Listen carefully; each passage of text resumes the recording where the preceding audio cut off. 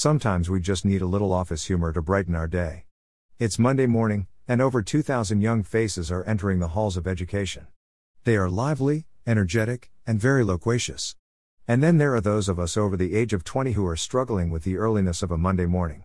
My colleague is our residential horticulturist. He makes sure that those of us with plants are feeding and nurturing them as though they were family members.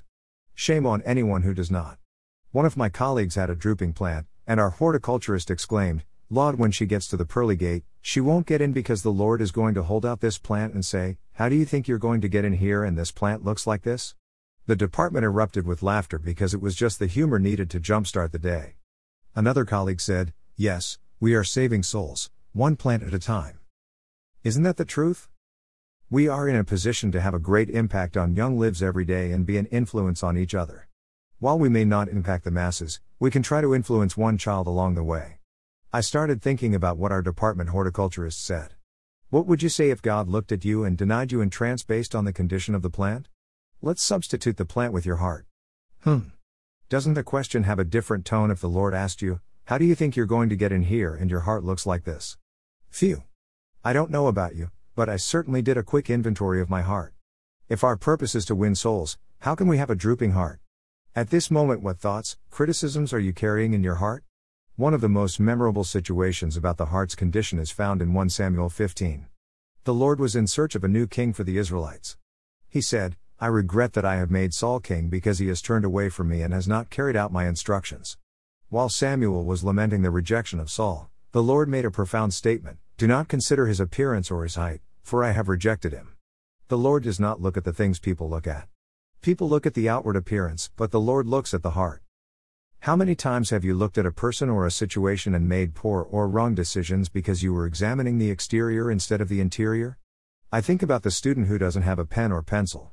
I think about the young person who sleeps every day in class. I think about the poorly dressed woman riding the elevator with me. I think about the 11th grade student reading on a 3rd grade level. I think about the older lady who is ornery and mean-spirited. I think about the group lunch group's idle table chatter about other people. I think about the young mother with babies attached to her ranging in age from 1 to 4 years old. I think about the driver of the old model car that makes noise, smokes, and sputters. I look at the young teen using WIC to buy formula for her infant. I look at people. I stop. Imagine in your flesh that you are looking at the exterior of these scenarios and formulating thoughts. This is what we see. We think that the student without a pen or pencil is lazy and doesn't care about school. We think there is no success for a child who sleeps in a class all day. We shake our heads with sadness at the junior who can barely read. We think that the old woman is just nasty and bitter. We think that young people have no great intellect because this is what they do. We think that the young mother is wild and promiscuous and has a different dad for each child.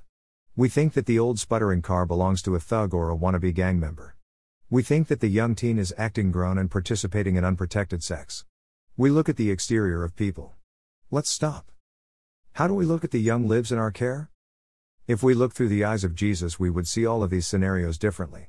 From an interior perspective, we would see a disadvantaged family that can't afford school supplies and a young man who babysits younger siblings so that his parents can work. The junior that barely reads above a 3rd grade level has been diagnosed with a severe learning disability. It's not that she doesn't want to do better, she has limitations. The old lady is lonely and needs acts of kindness. Being ornery is an attention mechanism. The young mother has 2 children, but her sister recently passed. She and her husband are adopting their niece and nephew to keep them out of the foster system. The old, smelly car is all the family can afford. It affords them transportation to get to work, pick up children, and grocery shop. The young teenager got caught up with an older guy who declared his undying love for her and played on her vulnerability and innocence. She refused to let one mistake destroy a life. See, when we look at the interior, there's more depth and meaning to each scenario. This is the message that our horticulturist was telling us this Monday morning. Looking at the exterior, we saw a plant with drooping, limp, yellow, downtrodden leaves. We all saw an ugly plant near the brink of death. What would you do with this plant? If you lack a green thumb, you would probably throw it away or push it toward the back of the shelf to finish withering. Our horticulturist looked through a different lens to see the interior of the plant, its potential, and what it could become, a vibrant, healthy, green beauty. Suppose we took the time to see past the exterior and looked into the heart of the students we encounter daily. Think about getting to the pearly gates and having a healthy green plant in your hand. What does the plant say about the condition of your heart? Simple, we are saving souls, one plant at a time.